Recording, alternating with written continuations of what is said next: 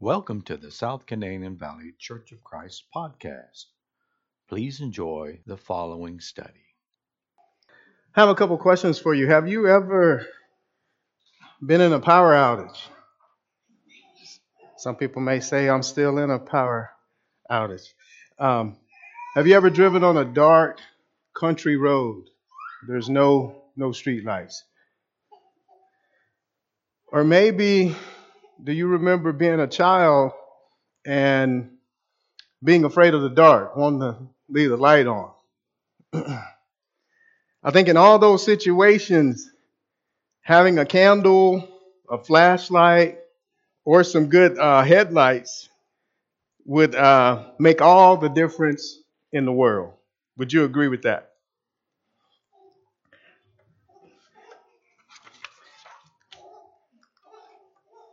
I'd like to share with you who those lights are. In Matthew chapter 5 and verse 14, beginning in verse 14, it says there,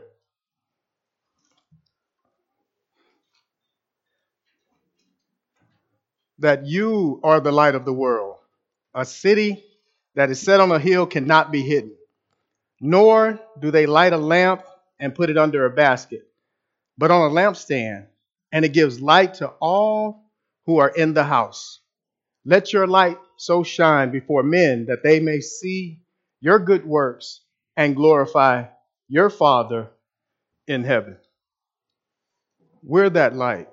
We're that light that the world needs.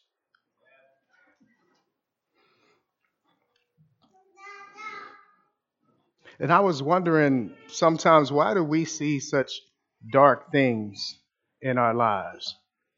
And I'm thinking, in comparison to the light, things are going to be dark. There is a contrast. And that's our purpose, to shine the light. And what's this light that we're talking about, and where do we get it from?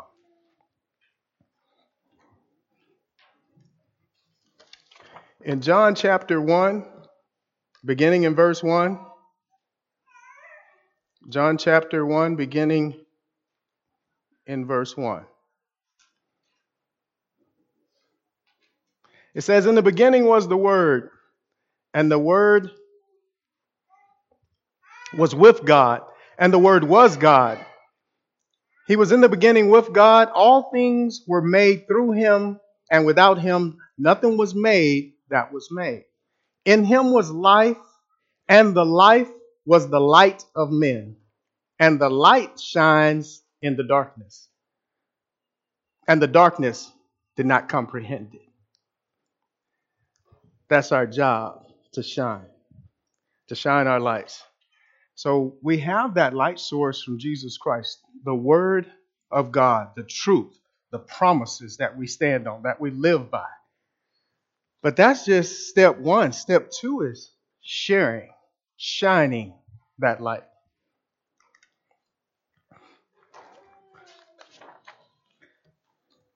In Matthew chapter 28, I think it gives us some instructions on how we are to share and shine this light that we have.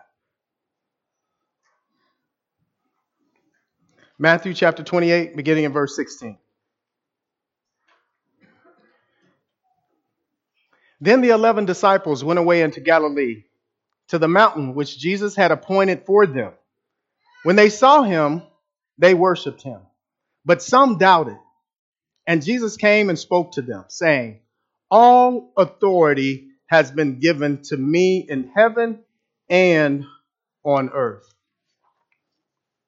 Go therefore and make disciples of all the nations, baptizing them in the name of the Father and in the name of the Son and in the Holy Spirit, teaching them to observe all things that I have commanded you, and lo, I am with you always, even to the end of the age.'" Making disciples of them, baptizing and teaching. I have to confess to you, I don't think that I've baptized anybody yet. And I do say yet. I say yet because I see that that's something that I'm supposed to be doing. And the teaching, Maybe some fall into that category too, where they say, well, maybe I haven't taught anybody yet. But I think that teaching kind of expands over a wider scope than we think. Um, that's my profession, has been my profession for a while, to be a military instructor as well as uh, at the Postal Service. And I found that some of the deepest lessons come from your actions and what you demonstrate versus what you say. Studies have been done on lectures, and they're the least effective. Kind of ironic, right? So the life that we live may do more teaching than we'll ever say or present. So just kind of keep that in mind. Quinn, I want to thank you for the reading. Um, Initially, I thought that I would touch on all those different areas, but after I started doing the research and putting it together, I realized there was at least 3 sermons there. At least 3. So I decided to just stick with one. But thank you for the reading. I really appreciate that. And in the reading, Peter gives us and provides us with some examples of some early Christians who shined their light amongst false teachers and prophets. 2 Peter chapter 2, beginning at verse 4.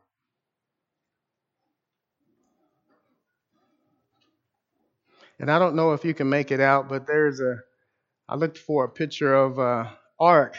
And I think Glenn has been on some tour where they actually got to see a replica of what that might look like. And I saw online people inside. So tried to do my best there. 2 Peter chapter 2, verse 4. For if God did not spare the angels who sinned, and cast them down to hell, and delivered them into chains of darkness to be reserved for judgment, and did not spare the ancient world, but saved Noah, one of 8 people, a preacher of righteousness, bringing in the flood on the world of the ungodly.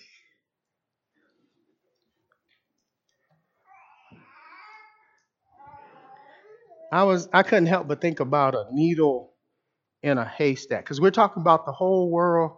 We're talking about 8 people.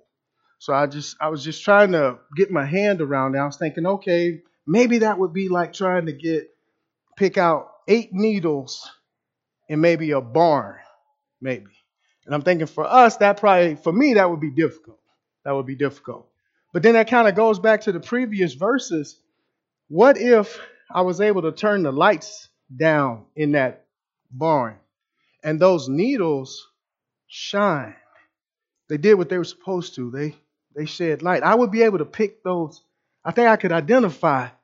It would increase my chances. Let me say that. I probably still wouldn't be successful, but I think it would increase my chances. So I see that we're supposed to be on our job, shining that light for a number of reasons.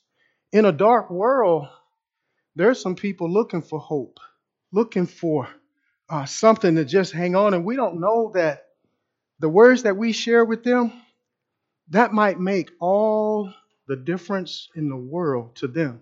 But if we don't know the word, we can't do our job. We can't share. We can't shine that light. We can't do what we're supposed to do. And I think it's bad enough, the world that we live in. And I was looking for instruction, and I'm thinking, okay, I wonder what it was like for Noah, because we're talking about an ungodly world.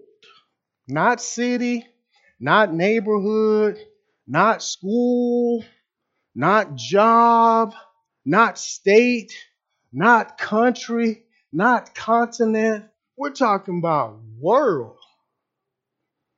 I think it was difficult. So I'm thinking, if there's somebody that can teach me how to navigate in an ungodly world, it's Noah. So I was wondering, was it that bad though? Was it? Because we got all this technology and stuff, things are different. So I wonder, what does an ungodly world look like? What are the characteristics of it? In Genesis chapter 6 and beginning at verse 5,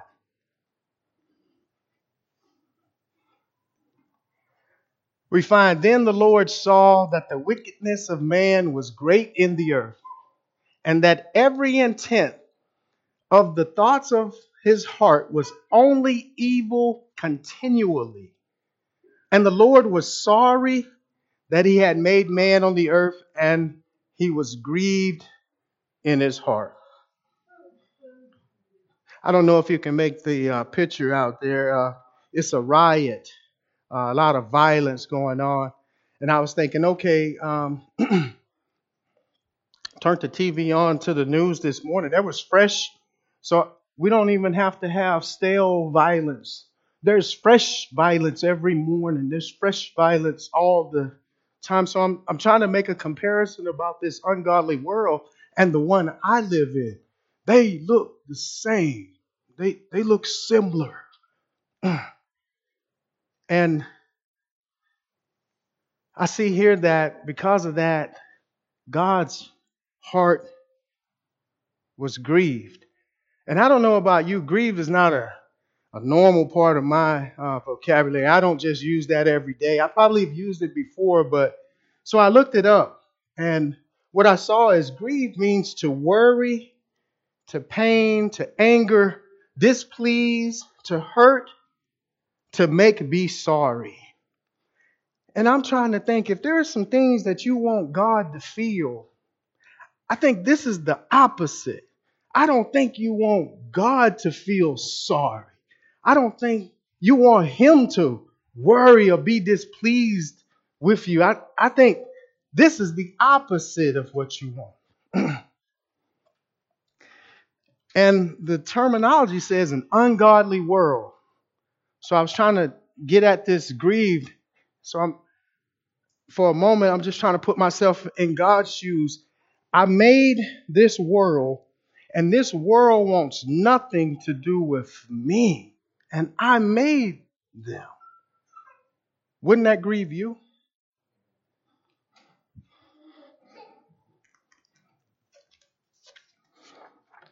More characteristics of this ungodly world. Genesis chapter 6, verse 11. The earth also was corrupt before God, and the earth was filled with violence. So God looked upon the earth, and indeed it was corrupt, and all flesh had corrupted their way on the earth. Once again, I just turned the TV on to see if there was fresh corruption, and there's fresh corruption in our world. So I'm trying to see what's the difference between this ungodly world of Noah's time and my present day. I'm not really seeing that much of a difference. So I wonder, how does a holy God respond to an ungodly world, a world that wants nothing to do with him? Genesis chapter 6 and verse 7. So the Lord said, I will destroy man, whom I have created from the face of the earth, both man and beast, creeping thing, and birds of the air. For I am sorry that I have made them. If I had to sum that up, I would say God was hurt. We hurt God. That's an amazing feat, to hurt God. But we're able to do it. We're able to hurt God and grieve him. Now, I don't know who would be proud of that. Maybe somebody that's not in their right mind. Maybe. So I think all of this just kind of brings us to where I really wanted to go.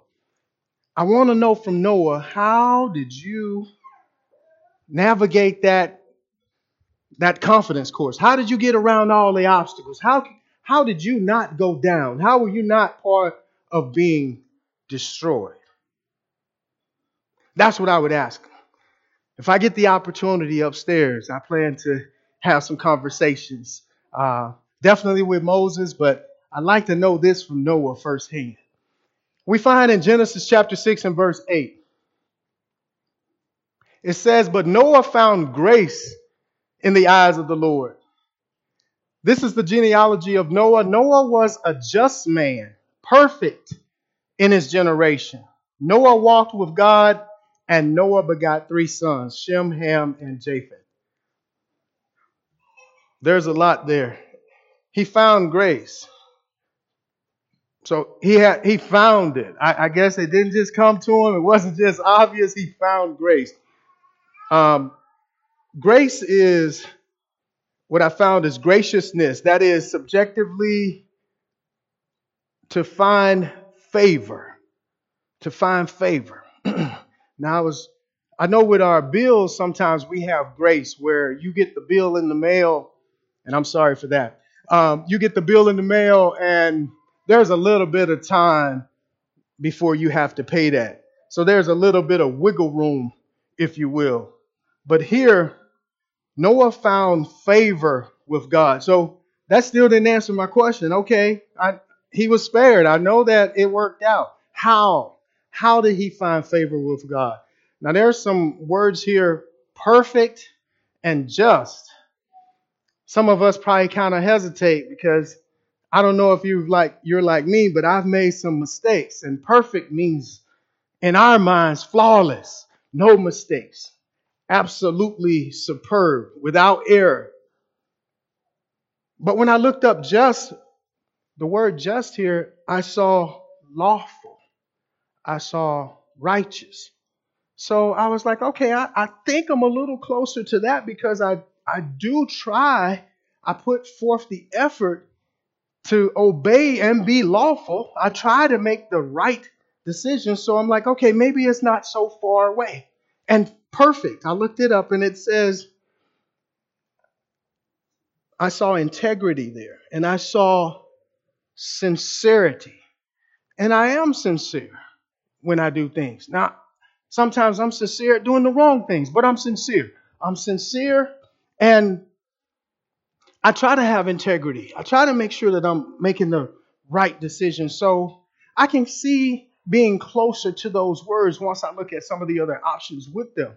And now where it says Christian walk, I kind of understand that because that's the direction that you're in.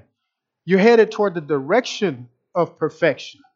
You're headed in the direction of being just. Not that you are just, not that you are perfect, but you're headed in that direction. You walk in that direction. So do you practice integrity? Do you practice sincerity?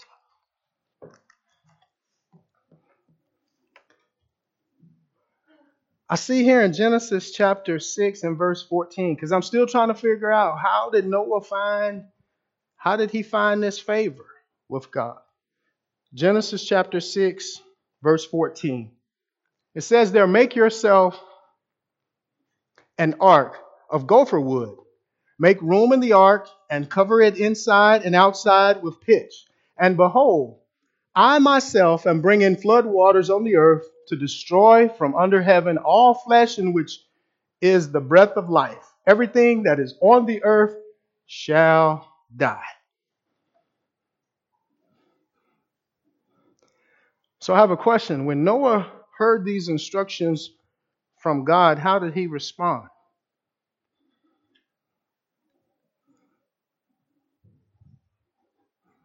Let me spin it around. When you hear instructions from God, how do you respond? Let me add just a little bit more to it. Do you have to understand it first? Like, hold up, God, I need to see the plan. I need to see how I'm gonna turn out at the end. How this is gonna work out first before I do the plan. Because I'm trying to figure out here, Noah was told to do this. I wonder if he knew anything about flood waters.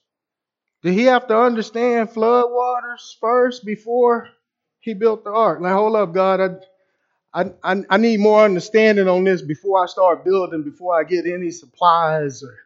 before I do anything?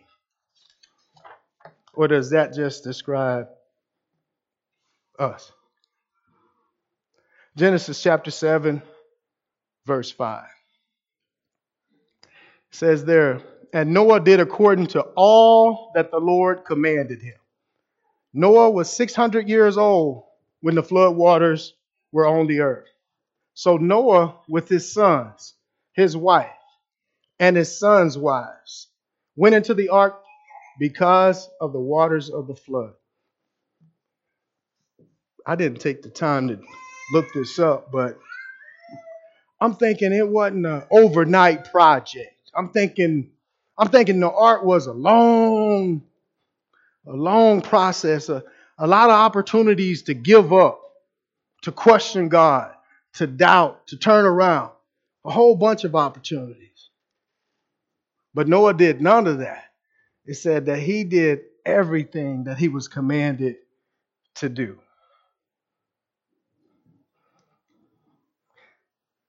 Let me put this question out there. What if Noah had to understand God's plan before he built the ark? Where would you be if he had to understand first? I have to confess, sometimes that's the way I am. I'm like, God, I know what you say, but I can't see that. I don't see the vision. I don't think us seeing the vision is necessary for obedience. So what I see here, if I had to pick one thing that Noah did that allowed him to navigate, he was obedient.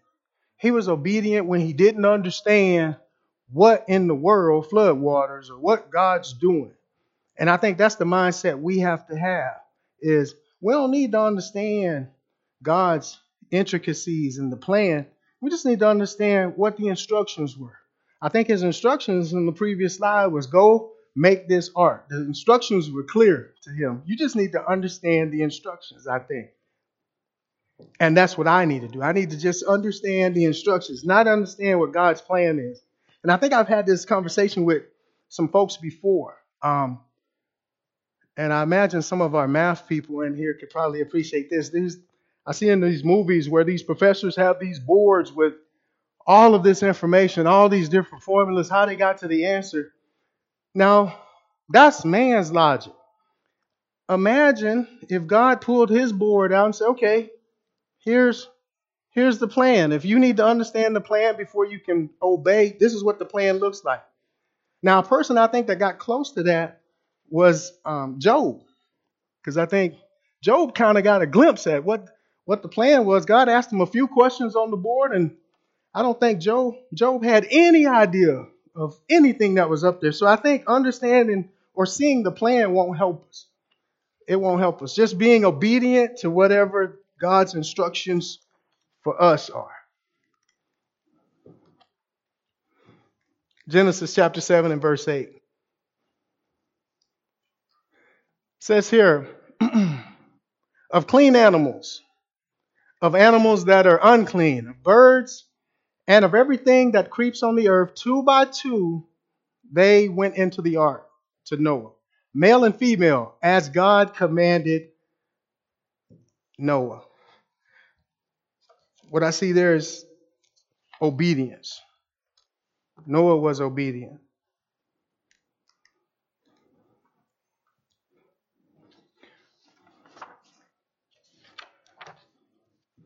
Genesis chapter 7 and verse 23.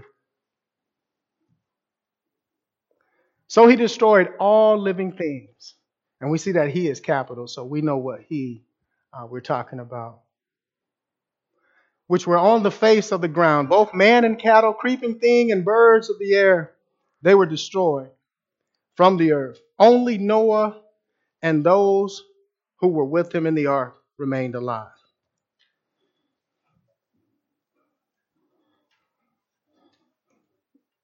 God knows how to save, no matter how bad the situation may look. We serve a God that knows how to save.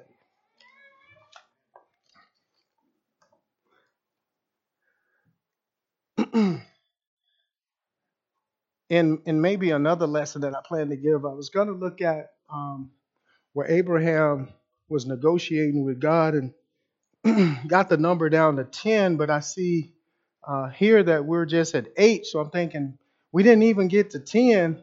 But then I gave it some more thought. It didn't even say that those 8 were all righteous. It didn't even say that, but that we didn't even reach 10. It was just 8. So what that speaks to is how ungodly the world was. We didn't even get to 10 in the whole world. 8.